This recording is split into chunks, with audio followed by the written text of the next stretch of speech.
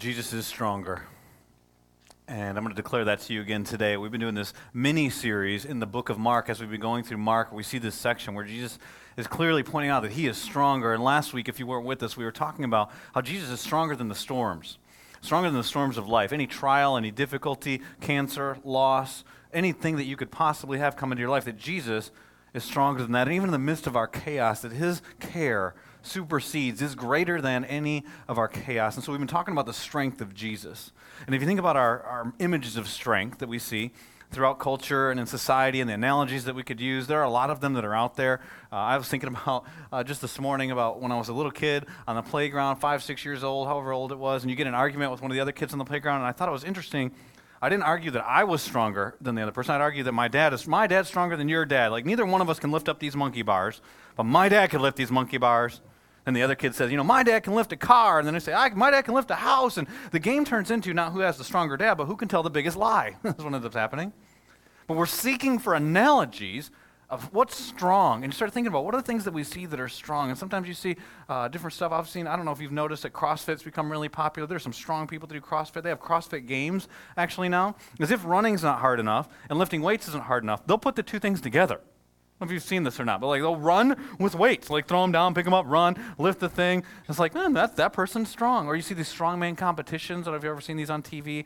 Usually when you can't sleep, at least that's what happened to me. You'll see guys pulling buses. They'll have some strap around their shoulder, and they're pulling a bus, or they're throwing boulders over something that's super high, and they're demonstrating their strength. And you see these demonstrations of strength throughout society and in culture, and it's happened probably since the beginning. I was reading about a guy this week, John Holton, back in the mid-1800s, late 1800s. He used to do a show, a circus show, and it was feats of strength. And at the climax of the show, what he would do is they would bring out a cannon, and they would set it, and he would get in front of it. He's a strong guy. I didn't say he was a smart guy. He'd stand in front of the cannon, and they'd shoot the cannon, a 50-pound cannonball. He'd catch it with his bare hands, kind of absorb it into his chest. And I thought, that dude is strong. And I bet some of you have probably done some strong things before. Have you ever been the person who comes into the kitchen when somebody's trying to open a jar of pickles, and they've all loosened it up for you, and they hand it to you, and it's in a burst of strength. Now everyone can have fermented cucumbers. That's our strength, right? All of our images of strength pale in comparison to what we're talking about with Jesus in this series. When we talk about Jesus as stronger than cancer, stronger than depression, stronger than anxiety, stronger than fear, stronger than any difficulty we can experience, stronger than the storms of life. That's what we were talking about last week. And many of you came up here in your response last week as a declaration of praise or in a step of faith and wrote on this board that you can see up here. And you may read this while I'm preaching to you, and you see those are the people in your church are writing that Jesus is stronger than those things. And we were talking about the storms of life last week, but today we're going to talk about how Jesus is stronger than our enemy. And we all have enemies. And I'm not talking about enemies like rivals, NC State's enemy is UNC, and UNC's is Duke, and Duke's is the rest of the world, I guess. I don't know who they are, but I'm not talking about that, just competition type stuff. I mean, real legitimate enemies. And if you don't know Jesus as your Savior, you may not know this, but did you know that you're God's enemy? The Bible actually teaches that. See, a lot of times we get this idea that with our sin, it's just we're broken and we need to be fixed, or we're like a soul that needs to be mended, and that's not true. The Bible actually says that we're rebelling against God, that we're going our own way, and that God's wrath is going to come upon us if we don't change, if we don't turn to Jesus by the day of judgment. Because what happened was at the cross, when Jesus died on the cross, that wasn't just a picture of his love for us. He was absorbing the wrath of his Father that's poured out on all of sin. And so we have a choice to make, whether we absorb that wrath on the day of judgment or we turn to Jesus Christ, who's already done it for us on the cross, and we place our faith in Jesus. And if we do that, if we place our faith in Jesus, we're no longer enemies of God. We get adopted into his family. We're his sons, we're his daughters, we're part of God's family. And so if you're not a follower of Jesus, your enemy is actually God. And as you run from him, you're rebelling against him, and you're asking for God's wrath in your life. But if you've placed your faith in Jesus, you're not God's enemy. You no longer have an enemy who's omnipotent and all-knowing. Amen. But it doesn't mean you don't have enemies. You do. Every follower of Jesus has at least 3. One is Satan. Now, some people like to pretend like Satan doesn't exist, like, they minimize him and talk about like a little devil on your shoulder who tempts you to do stuff, an angel over here. It's just a personification of evil, or we get this ideas like we're too mentally sophisticated, intellectually advanced to believe in Satan any longer. But Jesus says he exists. You know what Jesus says about him? He's got a threefold plan for your life. He wants to rob from you, he wants to steal from you, he wants to kill you, he wants to destroy you. He's an enemy and he hates you. Peter says that he's like a lion, a roaring lion, roaming the earth, looking for whom to devour. So you have an enemy, and he wants to destroy your life. And those who believe in Satan, like the Scriptures teaches clearly, he does exist. Sometimes the temptation for us can be is to say, well, then anything bad that happens is Satan. Satan's at work, and Satan's doing bad stuff in our country, and Satan's doing bad stuff in our personal lives, and Satan's doing... But the reality is we have another enemy, and it's ourselves. Oftentimes the greatest enemy is the enemy within. James talks about it like this in James chapter 1. And James says that each one is tempted when by his own evil desire. Not that Satan's tempting him, it's your own desire within you. See, Satan's not everywhere. He's not all the places all the time, omnipresent like God is. He's one. And so sometimes the issue is just within ourselves. By his own evil desire, he's dragged away and enticed. And then verse 15 tells us about our third enemy. Then after desire is conceived, it gives birth to sin. And sin, when it is full grown, gives birth to death, leads to destruction. Sin, it's crouching at your door. It desires to have you. Every follower of Jesus has at least three enemies: Satan, sin, self. And the question for you today is, which one is most likely on the attack? When you look at your life, is it the battle that's happening out here that we don't battle against flesh and blood. We battle against not just Satan, but his demons, his servants, and there's a spiritual warfare that's taking place that many times we don't see and we like to ignore. Or is it within? Is it the desires within? And some of you have besetting sins that have held you, sins that maybe you wrote on this board, or maybe somebody else wrote your sin on this board. Maybe it's anger. Maybe it's your past sin. Maybe it's the divorce. Maybe it's shame. Maybe it's one of the things that are on here, and that's your greatest enemy. For some of you, it's self. It's those desires. Sin, self, Satan. It's probably a combination. But I'm going to declare to you today one simple but life-changing truth, that Jesus is stronger than the enemy. Jesus is stronger than the greatest enemy you could ever face. And that's what we see in our passage as we continue on in the book of Mark. If you have your Bible, please turn with me to Mark, in Mark chapter 5. We're really picking up where we left off. Last week we were in the end of chapter 4 where Jesus in the storm with his disciples. And today we're going to be in Mark chapter 5, verses 1 through 20. And we're going to see that Jesus is greater than the enemies that we face. Jesus is greater. He is stronger. He is superior to. He has authority over any enemy that we will face. And what's happening, if you weren't with us last week, is that Jesus is having one of those days. And last week was Mother's Day, and I know moms could identify with that. When you have one of those days, it's just like one thing happens and another thing happens, and it's just great to survive. Like, to make it to the end of the day, that your head can hit that pillow, and it's like, I made it. And Jesus is having one of those days. I was just thinking about this when we were singing the last song. That starts in chapter 3, and it's still going in chapter 5. Now, do you realize in the Bible, sometimes like hundreds of years will happen between chapters? Jesus is having a day that lasts multiple chapters in the Bible. That is a crazy day. And it starts in chapter 3, and what happened in chapter 3, at the beginning of his day, is he casts out a demon, and so he's helping. Like, how could that not be a good thing? He casts a demon out of a guy, heals a guy, forgives this guy, and then he gets accused of doing it by the power of Satan. Talk about you can't win. He's accused of casting out Satan by the power of Satan, and he goes from that situation to a domestic dispute where his own family doesn't understand him, and they want to protect him from himself. And then he goes from that, and so he's got one thing after another thing. He goes out, and he starts teaching this large crowd. He's sitting in a boat, and they don't get it. So he has to explain it some more, and he has to explain it to his disciples and parents. Can you understand that? Like, he's multiple times explaining stuff. He's having one of those days. And then he says to his disciples, let's go to the other side. Only to them be faced with a storm, a hurricane-like storm, at which, do you remember, he was sleeping in the boat when it was going on. Just so thankful. It's his humanity. Thankful to be able to lay down. His disciples, professional fishermen, get so distraught. They look up at the stern of the boat and the backside of the boat, and they say to him, don't you care? We drowned? And they wake Jesus up, and Jesus wakes up, and so patient, he doesn't rebuke them. Just the word of his mouth. Shh, wind. Shh, waves. He rebukes the wind and the waves. And we see that Jesus' care, it surpasses, it's greater than any chaos that can be happening in our lives. And he looks at them, and he's not talking about the storm anymore, but he goes right after what's going on in their heart, and he says, you have fear, and your fear is stopping your faith, and he's going after their faith. And remember verse 41 where we ended it? They were terrified. But remember, the storm's over. What are they scared of? They're not scared of the storm. They're scared of the person who's in this boat. Because they not only seen his humanity when he's sleeping, but they've seen his deity. And the wind and the waves obey him. And they say, who is this? Even the wind and the waves obey him. They're still sopping wet when they come to the shore in chapter 5. They're still too afraid to even ask. They didn't ask Jesus. They asked each other, verse 41. Who is this? They're still trying to figure that out, and look what happens, chapter 5. They land on shore, and you'd expect they get a break, like a little mini vacation, Jesus, something. But that's not what happens. Look at verse 1. They went across the lake to the region of the Gerasenes. Verse 2. When Jesus got out of the boat, a man with an evil spirit came from the tombs to meet him.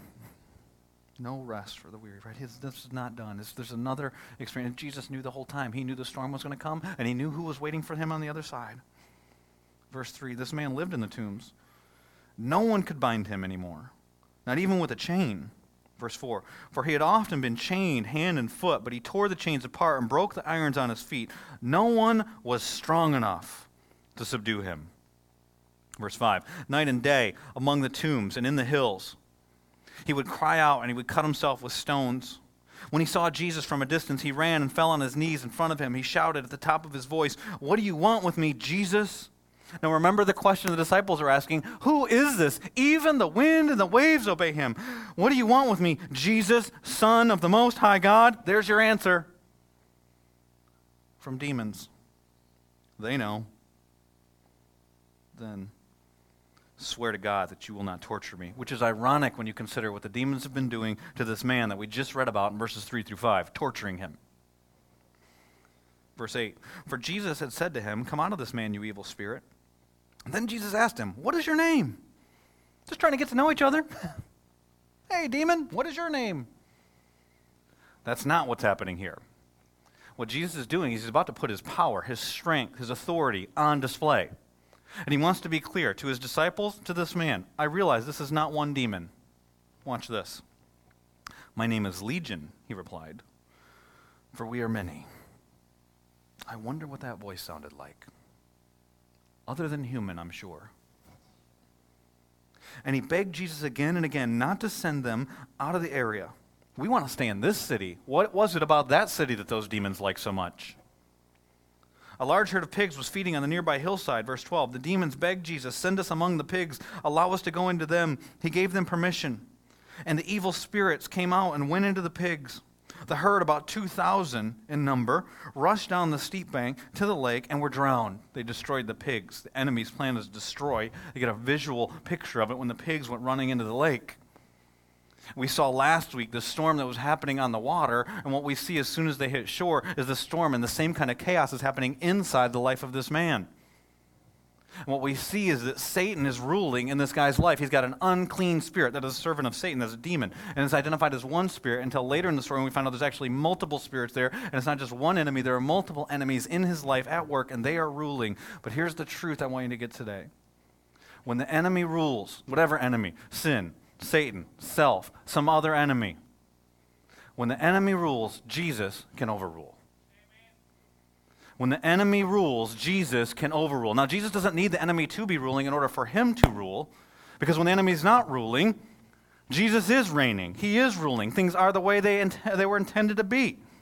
But when the enemy does rule, Jesus can overrule that enemy. It doesn't matter how powerful, how strong. No one was strong enough, the text said, but Jesus was. The man just hadn't met Jesus yet. I'm going to tell you when I was first reflected on this truth was right after Easter. We'd gone through a difficult time as a family, and a good friend of mine sent me a blog and was talking about Easter in the blog. And the blog was sharing how what ultimately happened at the cross was that Satan was ruling. He killed Jesus, the Son of God. But through the resurrection, it was a demonstration that when Satan rules, God can overrule. The ultimate picture is the cross, but we see it in other places. We see it here in this passage of Scripture too, that anytime the enemy is ruling, whatever enemy it is, that Jesus can overrule the enemy. And so the question for us becomes then, who rules in your life? What is it that's ruling? And if you're a follower of Jesus, of course we all want to say, well, Jesus rules in our life. He's Lord of my life. I've submitted to him, bow my knee to him. That is true. And Lord willing, that's true the majority of the time. But aren't there at least times where other things are ruling in your life? Anytime you say yes to sin, you're telling Jesus to leave. And last week we had people come forward, like I already mentioned, and they wrote on this board, and you just see some of the things that are written up here on this board. There's stuff on the sides, there's stuff on the front. I think it's appropriate that one of the biggest ones that was written is right here, is fear. Well, when fear is ruling in your life, what does it mean to be ruling? Well, have you ever had fear to the point where it controls the decisions you make? Fear where it stops you maybe from taking a step of faith. Fear where it changes the direction that you're headed. Guess what? Then fear is ruling. But when fear rules, Jesus can overrule. Or you go and you pick some of the other things off here. Personal struggle, anger, anxiety, being alone, darkness, divorce, failure. Just start reading some of the stuff that's on here. Shame. Shame's ruling in your life. And shame impacts the way that you make decisions. Maybe you're not vulnerable. You don't connect. Maybe it even impacts your relationship with God. You remember what the enemy's plan is? Steal from you, rob you, stop you from having the relationship with God that God intends for you to have. When shame rules, guess what can happen? Jesus can overrule. Like anger and anxiety, we're right up there. Anger's ruling, anxiety's ruling, depression's ruling, sleeplessness, somebody wrote, death, all these things. When you're thinking about those things, and those things are controlling your decisions, and those things rule, Jesus can overrule. And that's what we see here in this passage. Satan is ruling in this passage through one of his servants, one of the demons, in this man's life. And so that's the picture from the moment that they step in shore. There's this guy who lives in the tombs, and he's got an unclean spirit. Is the first thing we learn about him, that Satan is ruling. But then what we see is that Jesus overrules. And we get a bunch of details about what's happening in this guy's life. Mark shares a lot of details here. It was probably Peter shared with him an eyewitness account. But Luke gives us some details that Mark doesn't share. You can read the same story on your own eventually in Luke chapter 8. In Luke chapter 8 and verse 27, Luke tells us that when they stepped ashore, that he, talking about Jesus, was met by a demon-possessed man from the town. And then here's one of the details that Luke shares that Mark doesn't share with us. For a long time, this man had not worn clothes. Well, we didn't know he was naked from Mark's account. But he had lived in the tombs. Now, Mark tells us that. But notice that it's for a long time. How long? How long has this guy been in this terrible state that we just read about in verses 3 through 5? We don't know how long, but it's a long time. It's not days. It might be months. It's probably years. But the fact that it says for a long time means it hasn't always been this way. And so if it hasn't always been this way, try and think about this man's life. What was it like before he was possessed by this evil, and we see multiple evil spirits eventually. But what was he like before that? Did he have a family? Does he have a wife somewhere who's waiting for him to come, hoping that some miracle will happen in his life and that he'll be changed, he'll come back home and can be her husband? Does he have kids? What's it like for the kids? Do they go to the school and do they get made fun of because everybody knows your dad's the dad that's out there, he's screaming like a maniac, cutting himself, he lives among the tombs? The ripple effect of this that would impact other people too. And did he used to have a job? Did he used to have a good reputation? Maybe he had a home. Maybe all of that. I mean, he's lost everything. So then the question has to become, how do you get into a state like this? How does he become this guy? Was it maybe sin? Maybe it was something he let rule in his life. Maybe fear started to rule in his life. And he submitted to that. And it became normal. And then shame came in. And then anger came in. And anxiety and depression and sleeplessness. And before long, he was open to Satan's attack. And maybe it started with one demon, and then it was two, and then it was multiple. Or maybe there was just one traumatic experience. Maybe one thing happened, and he saw it, and it made him vulnerable, and he didn't deal with it in a healthy way by faith, but he was going by fear, and Satan got a foothold. Somehow, something took place. Because he wasn't born like this, but he's been like this for a long time. Now I imagine when I see all these details in Mark, Peter telling this story, and telling it to Mark, his friend, who's going to write it down in this gospel, and he's going to share it so that believers that are being persecuted that he's writing to here, and for you and for me, that we're going to see at some point, and we're going to realize that Jesus is stronger than anything, and he can deliver us from anything. But I imagine Peter telling the story. We were still wet. We're still arguing with each other. Who is this Jesus? Who is this guy that the wind and the waves obey him? And we come, and then this naked guy comes running up, and he's been like that for a long time. Because he probably hasn't bathed. He's a mess. He's been cutting himself. He's screaming. He lives among the tombs. And what do you start to see here? And you look in Mark and you see the details that Mark wrote down. Why does he write down what he does? Because we only have a few verses here that actually describe this man. Verses 3 through 5.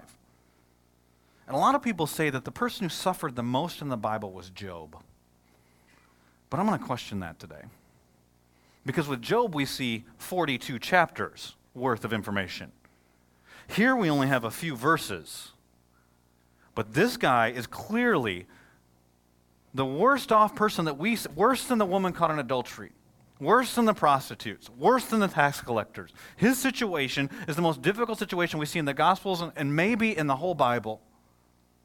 And we only have 3 verses that describe it. And look at what it says. It says in verse 3, this man lived in the tombs. Why is it that between verses 2 and 5, Mark mentions 3 times that he was in the tombs? He's trying to point this out. He wants you to see it. Verse 2, this man came from the tombs. Verse 3, this man lived in the tombs. Verse 5, every night and day among the tombs. Yeah, we got that, Mark. Why are you pointing that out? Here's why. Because living among the tombs was a place for unclean people to live. In fact, everything about this story screams unclean. We find out later in verse 20 that they're in this place, the Decapolis, these 10 Gentile cities. The Gentiles to Jews were considered unclean people. It started off in the story that this man has an unclean spirit. We find out that he lives among the tombs, an unclean place. Because Jews, you weren't to touch a dead body, and then they wrote more rules beyond the Bible and said not even where they laid and not into the instruments that were used. And so to live among the tombs, people thought they were haunted. And so this man has an unclean spirit. He lives in an unclean place with Gentiles. He is also at a place where there's these pigs, which are unclean animals. Everything about this story screams unclean, unclean, unclean, unclean. It'd be like if I came in and told you. So there was this guy the other day, and he was a pedophile, human trafficking, drug dealing, baby aborting terrorist. It's not just one thing. And there was another thing, and another thing, and another thing. And so if you're a Jew and you're reading this, some of you would think to yourselves, why is Jesus, forget about the demons, why is he even talking to this guy? That's what Mark's showing us. But Jesus does more than just talk to this guy. Look what it says next in describing this guy's situation. Try and imagine what he's going through. This man lived in the tombs, and no one could bind him. They were treating him like an animal. Not even with chains. They tried to put chains on him to restrain him. For he had often been chained hand and foot, but he tore the chains apart. There's a feat of strength. And then it says, he broke the irons that were on his feet. No one was strong enough to subdue him. That word for subdue is the same word that's used elsewhere in the Bible in James chapter 3 about taming an animal. No one could tame it like a wild animal. No one could tame this guy. He hadn't met Jesus yet. And then it says, night and day, among the tombs and in the hills, he would cry out. Who's he crying out to? Probably God. Perhaps his old family. Maybe his friends. Maybe his friends are some of the people that come and try and bind him with these chains. I wonder what, no words? Like he's crying, the idea here is crying out is like inhumane type screaming that's happening, that's coming. People hear this, and so why are they binding him with chains? It's for their own safety. We've got to ask ourselves, how often do we do this kind of thing? We treat someone for our own benefit. We're not even thinking about them. What humiliation this is adding. This man's already naked, a picture of shame, a picture of humiliation. He's living in the tombs. Everyone knows he's unclean, and now you're going to chain him up. And not only then he cries out for help, and no one's listening. It doesn't even seem like God is listening. And then it says the next description, and he cut himself with stones, probably sharp stones like flint. And scholars debate, why is he cutting himself with stones? Some people propose the idea that it was pagan worship because the demons had control of him, that he was worshiping Satan. And some people say that it's because he can't, it's like today, I don't know if you know this, but a lot of people will cut themselves that are dealing with pain, and it's because they're trying to deal with the inward pain by inflicting outward pain, and it doesn't work, and I'm going to tell you if you're doing that, it's demonic. Some people argue that what's happening with this man is that he's trying to kill himself. This is actually suicide. And it's not working. And so can you imagine being Peter and the image that you see here of this man who's naked? Has been like that for a long time. He's living in a cemetery. He's unclean. He's the kind of person that no one talks to. In fact, they're afraid of him. And he falls down at the feet of Jesus, and you see these scars, these cuts all over him. Maybe he's still got blood on him. Maybe there's scars and marks from the chains that have been on him. There's one thing that's clear is the picture that Mark is painting here is this guy is harassed and he's helpless. He's being harassed by these demons. How ironic that the demons say, don't torture us. And that's the very thing they're doing to this man. There's another place in the Bible where Jesus is teaching and he sees a different group of people.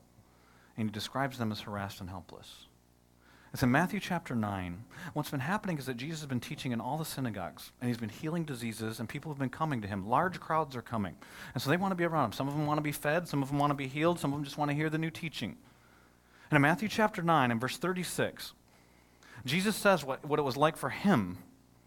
It says, when he saw the crowds, he had compassion on them. That means he was emotionally moved. Because they were harassed and helpless. Why were they harassed and helpless? Like sheep without a shepherd, because Jesus wasn't the one ruling. But what did he see when he looked out at that crowd? Well, start reading through the kinds of people that Jesus comes into contact with. You know what he saw? He saw some well-dressed businessmen and women that would travel around for business. He saw some day laborers. He saw moms. He saw nurses. He saw teachers. He saw law enforcement. He saw soldiers. He saw religious leaders. That on the outside, everything looked great. But when Jesus looked at them, he saw the same thing we see on the outside of this demon-possessed guy going on the inside of their lives. Do you know why? Because they were ruled by things like anger and job situations and shame and guilt and fear and darkness and divorce and the pain that had happened in their lives. And so Jesus saw them as harassed and helpless because these other things were ruling in their lives. And so church family, those of you who are part of this church on a regular basis, you remember this church. Can you see that in people? Do you see oftentimes the masks that we put on and the fronts that we and the smiling faces and the nice clothes and the carrying the Bible and doing all that? There's oftentimes behind that there's pain. The stuff that's written up here was written by people at this church. Can you see that? And maybe that's you. And maybe the picture that's happening on the outside of this man is not what's happening in your life, but what's going on the inside. Because the enemy was at work here, and the enemy's plan, I've already quoted it to you, but let me read it to you. In John chapter 10 and verse 10, the very words of Jesus says the thief comes to steal, to kill, and to destroy. He wants to destroy you. And Peter says, in 1 Peter, that Satan, the enemy, is like a lion. Your enemy, the devil, he prowls around like a roaring lion, looking for someone to devour. He wants to destroy you. And it's working in some of our lives. And it's certainly working in our world. I'll share with you some statistics, things that are just happening in our world. Sometimes we go into our neighborhoods and we close our garage doors, we get in our apartment and we lock the door, and we don't want to think about this stuff. But this is what's going on. This is statistics as updated as I could get. In 2014 are some of the crime ones. I said that police made over 11 million arrests in 2014. About 500,000 of them were for violent crimes.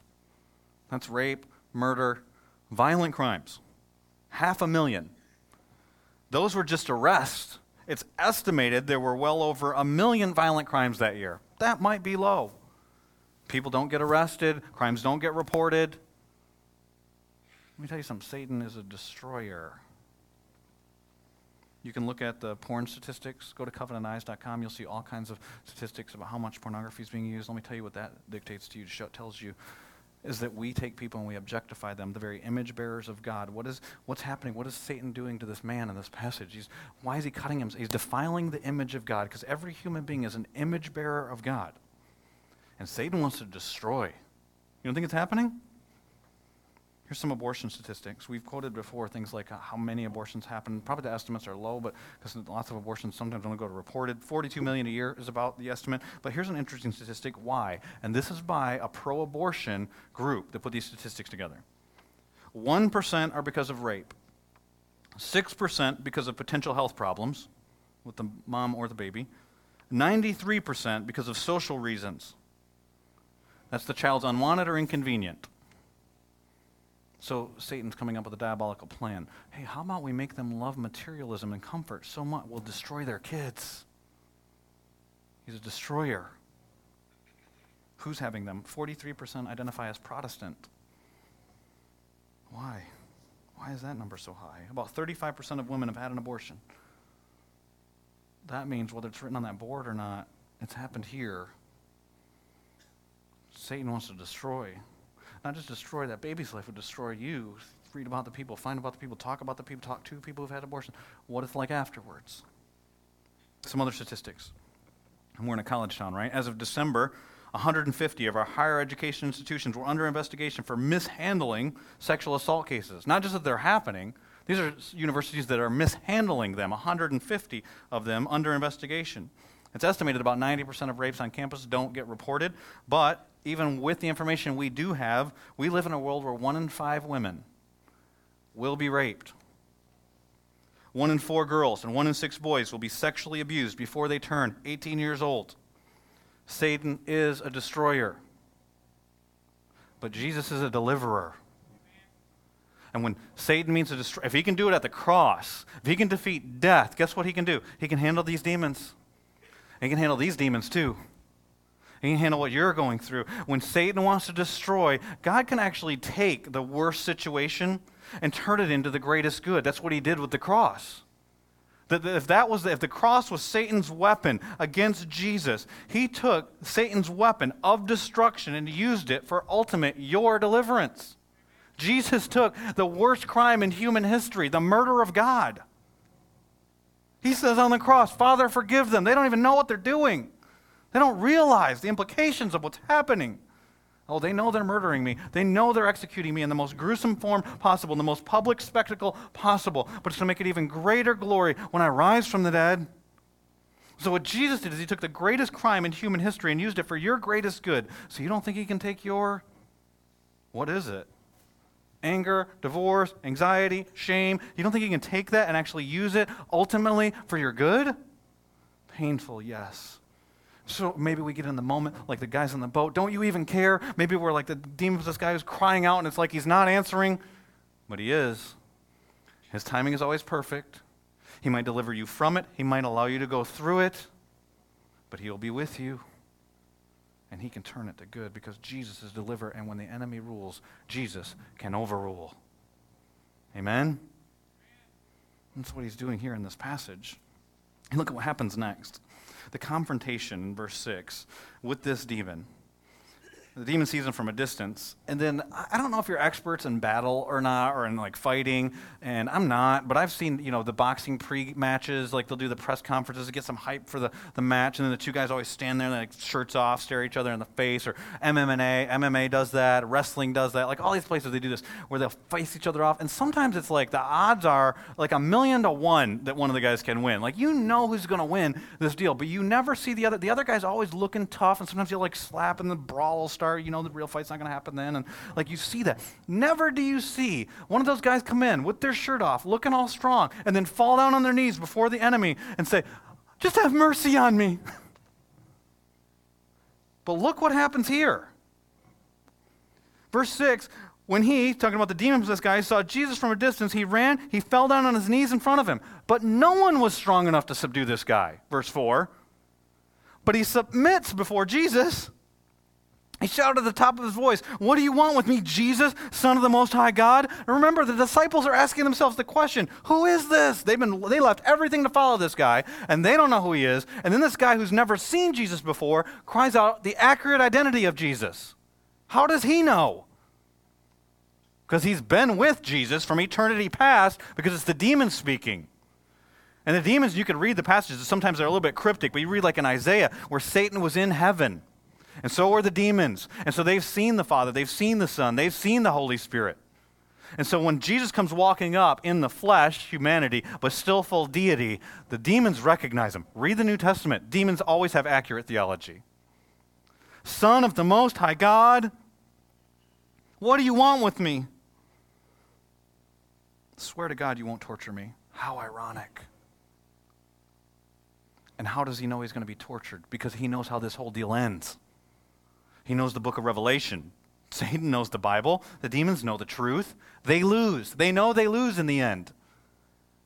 So why are they saying, don't torture me now? They know what happens. Read Revelation chapter 14. They know they end up in the abyss. They know they end up with eternal torment. They know they end up where Satan ends up. They know they end up where everyone who doesn't place their faith in Jesus ends up. But you know what the demons are like? You know what Satan's like? They're like suicide bombers. I don't know if you watch the news. There's a car bomb this week in the Middle East. There was a couple other bombs that took place, about 90 people killed in one day by ISIS. Those suicide bombers, they know they're going to die. They just want to take as many people with them as they can. That's what these demons are like. Not yet. Let us stay in this city. There's still vulnerable people here. Let us be here. There's still people. We just want to take we know where we're going. We just want to take as many people with us as we can. You don't think there's a battle taking place? It's a battle over your heart. Jesus was going to illustrate his own power here to his disciples and to this man. He's going to put a stake in the ground to this man and show him that what happened was real. So he asked this demon, he's asked the demons just to leave this guy, and then he says in verse 9, then he asked him, what is your name? And I can't even imagine what this sounded like. My name is Legion, he replied, for we are many. The term legion would be representative to many people because of Roman oppression, of strength and oppression. And the way that they would rule was by murder, rape, violent crime. That's how Rome, Pax Romana, the peace of Rome, was taken by violent crime. And what's used here, this term legion, is for a segment of the Roman army, a regiment of about 6,000 men, somewhere between 5,400 and 6,000. That's how big a legion would be. And so, why does the demon use the term legion? Is it because maybe the experience this guy had that drove him to this situation was something that happened with the Roman legion? Maybe. Or maybe he's just saying, there's a bunch of us here, Jesus. It's not just one in this guy. And he begged Jesus, submission again and again, not to send them out of the area. It says in verse 11, there's a large herd of pigs, and I said, let's go into the pigs. And Jesus gives them permission to go into the pigs, and they take these pigs and they run these pigs off the hill into the water and destroy them, because they can't destroy the man. At least they can destroy the pigs. They're destined, their purpose, their focus is for destruction. I want to destroy you. But what Jesus does is he uses their very destruction as a picture of his deliverance and the deliverance of this man. Because while Satan wants to destroy, Jesus came to deliver. And the point is here for his disciples, I can deliver you from anything and from everything. This is the worst case scenario, this guy. And he delivers this guy, and he doesn't break a sweat in the process, by the way. Yeah, go ahead and go in the pigs. The demons know that he's in control, that when the enemy rules, that he can overrule. And what Jesus does is he takes their purposes of destruction, uses them for your deliverance. That means he can deliver you from anything. And so if you're believing, because oftentimes one of Satan's tools is to get you into isolation and start feeding you lies. He is the God of lies. He is deceptive. He's the God of this earth. And 2 Corinthians chapter 4, verse 4, he's actually the God of this air. And he does rule and he does reign. But then Jesus comes and he overrules and he overreigns. And so what you sometimes might believe is things like, well, because I had that abortion, I can never be forgiven. No, Jesus could use that very thing to drive you to the point of seeing your helplessness and your need to be forgiven. Because I hurt this person, because I did this thing, because this happened to me, because I'm divorced, because of the shame, because of the guilt, Jesus can deliver you from any of that. That's what he does with this man. And here's what happens. When Jesus does overrule, we must respond. See, Jesus, when the enemy rules, Jesus can overrule. But when the enemy rules and Jesus does overrule him, sin, Satan, self, then we have to decide what kind of response we're going to have. And that's what the rest of this passage talks about in verses 14 through 20, are the different responses. Those tending the pigs, because there were some guys that was their business, they were tending these pigs, and they ran off. They reported this, like a news reporter. They go and tell the whole town. And let me tell you something, you got a story here. You got something for the business section. We just lost 2,000 pigs at once. That's a lot of demons. That's a lot of money. Jesus didn't destroy the pigs. Satan destroyed the pigs. And for a Jew to hear that would be like, wow. Not only to deal with the demons, but he also got rid of those unclean animals at the same time, and that unclean occupation of raising these pigs. So you got something for the business section, you got something for the religion section, you got something for the opinion section. You got quite a story here. It says they reported this in the town, the countryside, and the people went out to see what had happened. All the people went out to see what had happened. In verse 15, when they came to Jesus, they saw the man who had been possessed by the legion of demons. And look at what he's doing. Everything that we're going to read in these next verses are a contrast to what we read in verses 3 through 5. He's not running around out of his mind and screaming. He's sitting there. It's a picture of peace. He's not voluntarily at the feet of Jesus. He's dressed, not naked, not shame and humiliation, which is what nudity was a symbol of, but he's dressed. Who gave him clothes, by the way? Was it Peter?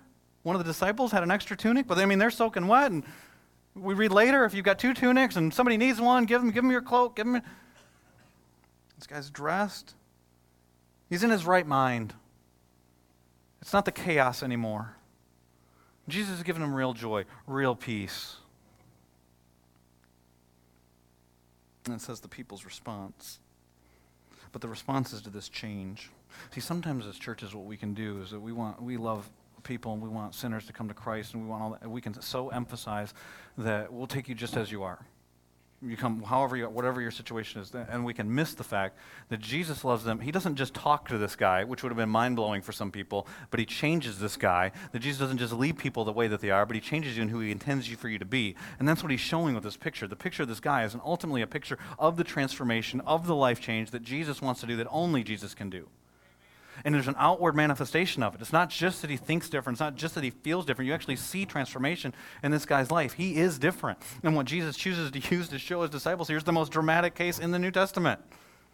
This guy, he was this way. It's like saying, you're blind, now you can see. You're lost, now you can find. Here's a real picture of it. This guy was out of his mind, now he's in his right mind. This guy had no peace, now he has peace. He was in humiliation, he's in shame. Now look at him here. He's different. He's been changed. So we see this today still. Jesus still does this. I was reading a story yesterday from Christianity Today. It was a woman named Rosaria Butterfield. Some of you maybe have heard of her. Rosaria is a woman who, for the first part of her life, was a leftist, liberal professor. She taught English and women's rights, women's teaching, women's truth. She was a lesbian.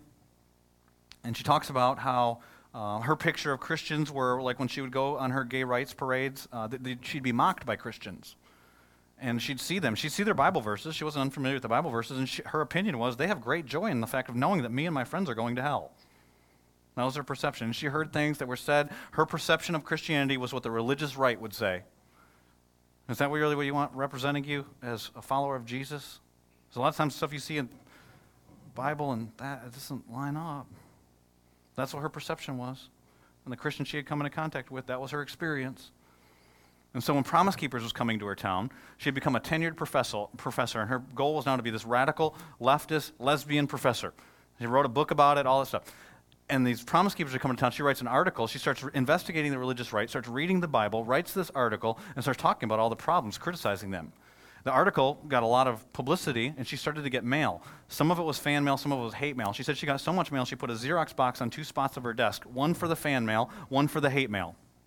And she'd get letters, and she'd read it, fan mail, this one's hate mail. She got one letter from a pastor that defied her filing system. And what it did was, and here's this postmodern, intellectual, lesbian, leftist, and he's not telling her all the stuff she should believe. He's questioning the presuppositions she has in the article. And she didn't like the letter. It wasn't hateful, it wasn't a fan, it was questioning. And so she wadded up, threw it in a circular file. But then she didn't notice at the time God was working on her heart, and she pulled it back out, and it demanded a response. And so she reached out to this pastor. And this pastor, who was a believer, instead of mocking her, engaged her and conversed with her, even in their disagreements, and began a friendship with her. And so then she started reading the Bible, devouring the Bible, and she's an intellectual. She read it in multiple translations. And one time she tells a story of how she was at a dinner party with a bunch of her friends, and this transgender woman came up to her and said, Rosaria, you're reading the Bible, it's changing you. You need to stop. And she said, but what if it's true? What if Jesus really did overcome death? What if the stuff that we read about, the Jesus that we see in the Bible is not the same as the Christianity that we're sometimes seeing portrayed? What if that's real? And then the guy said, I used to be a Presbyterian pastor, and I asked God to take this away, and he didn't, so it's not true. But she couldn't stop reading the Bible. She kept reading the Bible, and one day said that she got up out of bed with her lesbian lover and goes to church, sits there, and then starts thinking about her friends and her. What if we all really are going to hell? And what if this is real? And continued in this relationship, about a 2-year journey.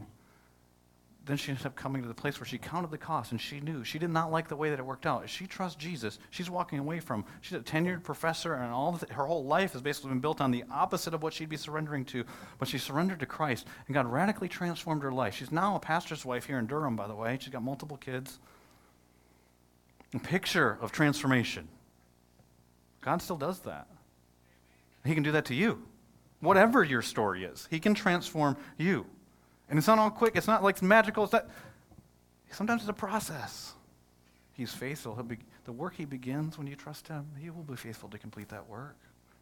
So sometimes something else starts to rule, fear, anxiety, depression, shame. He can deliver.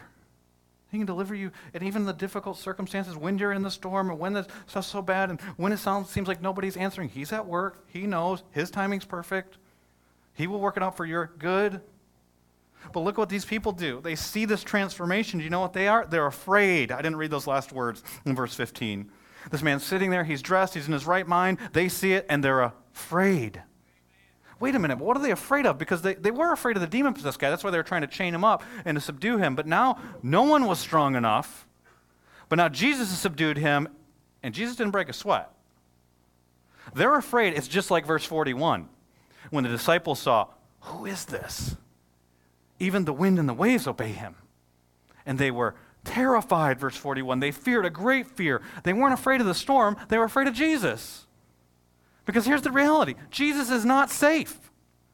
So we like to fashion Jesus after our own image. And what many of us like to do, and if we're not reading the Bible and we're just coming up with a Jesus, we sing the songs and how we feel and what we want it to be and who we'd like Jesus to, who we think we're singing to, is that we make a Jesus who looks a lot like us. And we like, material stuff, and we like our sin, and we like all these things. And so what we think is, well, if he's like us, then what'll happen is if I'll obey him, so what the preacher will say, we should do this or we should do that. And if I give some money or if I'm nice to somebody or whatever thing, then Jesus will grant my wishes, that Jesus will then make me comfortable, that everything's going to be okay, that Jesus isn't going to mess with the things that are on the throne of my life, that Jesus isn't going to mess with my stuff, that he's not going to take away my, I don't want to call it sin, but things that maybe he wouldn't be super fond of, but he's going to kind of let me have that stuff, and I can enjoy it. It's this American view of Jesus, and Jesus is not that way. Jesus is dangerous, and these people realize that Jesus is dangerous, and if you want comfort, and you want security, and you want safety that comes from the money, and your reputation, and your job, and your whatever those things are, you think he's not going to touch that?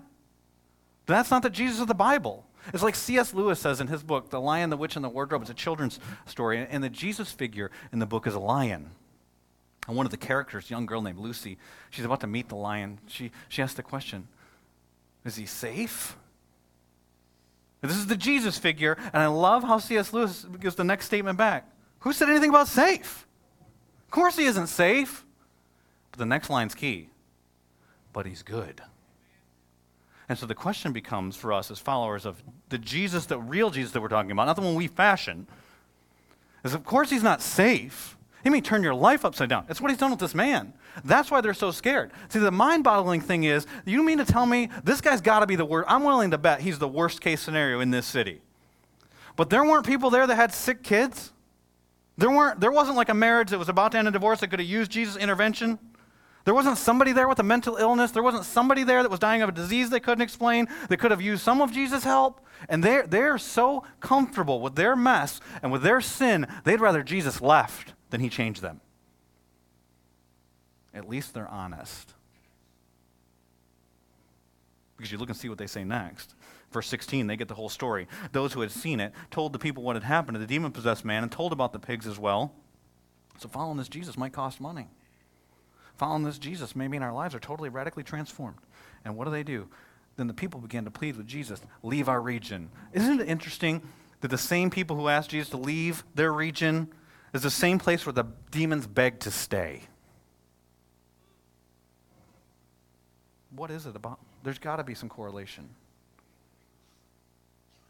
We don't want the not real Jesus. I mean, we're cool with like a safe Jesus. Most people are okay with religion, just so you know. It's the real Jesus that there's a problem with because he's not safe, but he is good. And the question becomes, are you going to trust that if he does something that you don't want him to do, that that's actually what's best for you? That's real faith. Or is fear actually hindering you from having that kind of faith? Or your anger, or your anxiety, or your sleepless nights and the depression and the shame. But see, Jesus can overrule that, and he can use those very things that were meant to destroy you to actually deliver you, because he can deliver you from anything. And so one response in this passage is to reject Jesus, which is what some of you should do. Because playing games and pretending like you got this fake Jesus in your life and that you're going to be okay with that and keep your sin, that's not reality. You're pretending. You're playing a game. It'd be better for you to turn your back on Jesus, walk away, and let the destruction start to happen in your life and destroy you. And then hopefully before you die, you'll hit bottom and turn to him. For real, turn to him. That would be better than you pretending like everything's okay and ending up like Matthew chapter 7. But didn't we cast out demons and didn't we do? I don't even know you. You've been worshiping with Jesus you made up. But then there's this other response. It's the guy who was transformed. Jesus, they ask him to leave. He grants their request. It's also interesting that Jesus grants two requests in this passage. The request of the demons to go into the pigs, the request of the people to leave the region, but he denies one request. Look at it. As Jesus was getting into the boat, the man who had been demon-possessed begged to go with him. Jesus didn't let him. I want to be a missionary, Jesus. I'm going to go wherever you go, do whatever you want me to do, whenever you want me to do it. And Jesus says, no. I've got a different plan. It might not seem quite as radical. It's more mundane. But look what Jesus says for him to do. Go home to your family. So he does have a wife. He probably does have kids. Go back there. Be dad. Be father. Be husband. And tell them how much the Lord has done for you and how he's had mercy on you. And then the guy says, no, wait, I need to hang out with you for 3 years so that I can answer all the antagonistic questions. No, that's not what he says. I haven't graduated from Bible study fellowship yet. I didn't go to seminary. The church that I go to, they just didn't tell me about this stuff. And verse 20, so the man went. It wasn't his plan for his life. His dream now was, Jesus radically changed me. I'm going to go with him and I'm going to follow him around and be part of his ministry. And Jesus says, no, I got your own ministry. I want you to have right here in your home. And so he obeys. And he does it. He went away and he began to tell in the Decapolis. That's 10 cities. So the first evangelist to the Gentiles. How much Jesus had done for him. Aren't we thankful this guy? Because most of us are Gentiles. Aren't we thankful this guy started sharing? And all the people were amazed.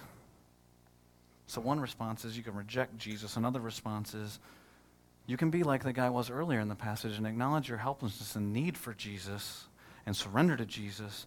Or there's another response. Those of you who've been changed, go tell somebody else about the mercy God's had in your life. But we must respond. Jesus is overruling. Satan is trying to destroy, whether we're alert to it or not. He is there to destroy. Jesus is delivering. Some of you need deliverance today. Then you need to surrender to him and acknowledge, I am harassed. Maybe I don't outwardly look like the guy in this passage, but inwardly, there's a mess in my heart, and I am harassed. I need to be delivered. I want to give you an opportunity to do that today. As you sit in your seat, we're going to sing a song in just a moment. If you want to pray with somebody, we're going to have some people that'll be on both sides of the room. Some over out here by these white chairs, some over by the ramp. If you want to pray with somebody, you can go over to one of those sides and pray with somebody. Some of you need to reject Jesus. Don't play games. Don't pretend. I mean, you're living life one way and then doing this church thing. I'm glad you're hearing the truth, but you're really pursuing your sin. Then go all out. And I don't want misery and I don't want terrible stuff to happen in your life, but if God's going to use that, better than you pretending like everything's okay. It's not. And if you don't want to do that, then repent. Turn to him. Some of you need to trust Jesus as your Savior. You're an enemy of God, but he did the work at the cross to deliver you. Come to the cross today and ask Jesus to be your Savior. And some of you, you've been transformed. You've been changed. Here's your application. Just like Jesus told the guy in this passage, go tell someone of the mercy that God has given in your life. You know what you need to have to be a world-changing Christian? It's not a seminary education. It's not that you know every verse in the Bible. It's not that you know every tactic to overcome an obstacle. All you need to be a world-changing Christian is a changed life. Do you have a changed life? And go tell somebody. Because what Jesus has done, it's better than catching a cannonball or pulling trucks. I mean, he's overcome storms and overcome the enemy. Jesus is stronger. Amen? Let's pray. Father, I'm grateful to you that you change us, that you don't, you love us, and even with our mess, and with our sin, and with our fear, and with our anger, and with our lust, and with our pride, all that, you love us, but you don't let us just sit in that. That you transform us. Will you transform our hearts right now? I pray for those who need to be delivered, that they would come to you in prayer. Not just the prayer I'm praying, they would just cry out to you in their hearts, and that you would speak to them. We know that you are present. Somebody wrote on the board, aloneness is a thing. Let them feel sense your presence. God, speak to our hearts. If there are those that need to trust your Son as Jesus as Savior, I pray they would trust Jesus Right now, I pray they would come forward, they would talk to somebody and pray with someone to trust Jesus as their Savior. I pray if there's anybody who needs to pray with someone because of pain or difficulty, they would do that. They would have the courage to step out and do that. And I pray for those that know you, that have been changed by you, they would declare that. And I just declare it in this room with a bunch of other people who declare it, but they would declare it when they're standing in front of somebody who's antagonistic. Or they might be like the guy in this passage, go home, just tell your kids. Tell your kids about the mercy God's had in your life. God, I pray that you would have that happen in our hearts. That we wouldn't just hear a message and leave, but that we would leave changed. In Jesus' name I pray. Amen. We'll stand together. I'm going to sing this song. Praise Jesus for being stronger. Well, like I said, if you need to pray with someone, we'll have some people that come down here to these white chairs, and we'll have some folks that will go over here off to the side too if you'd like to do that.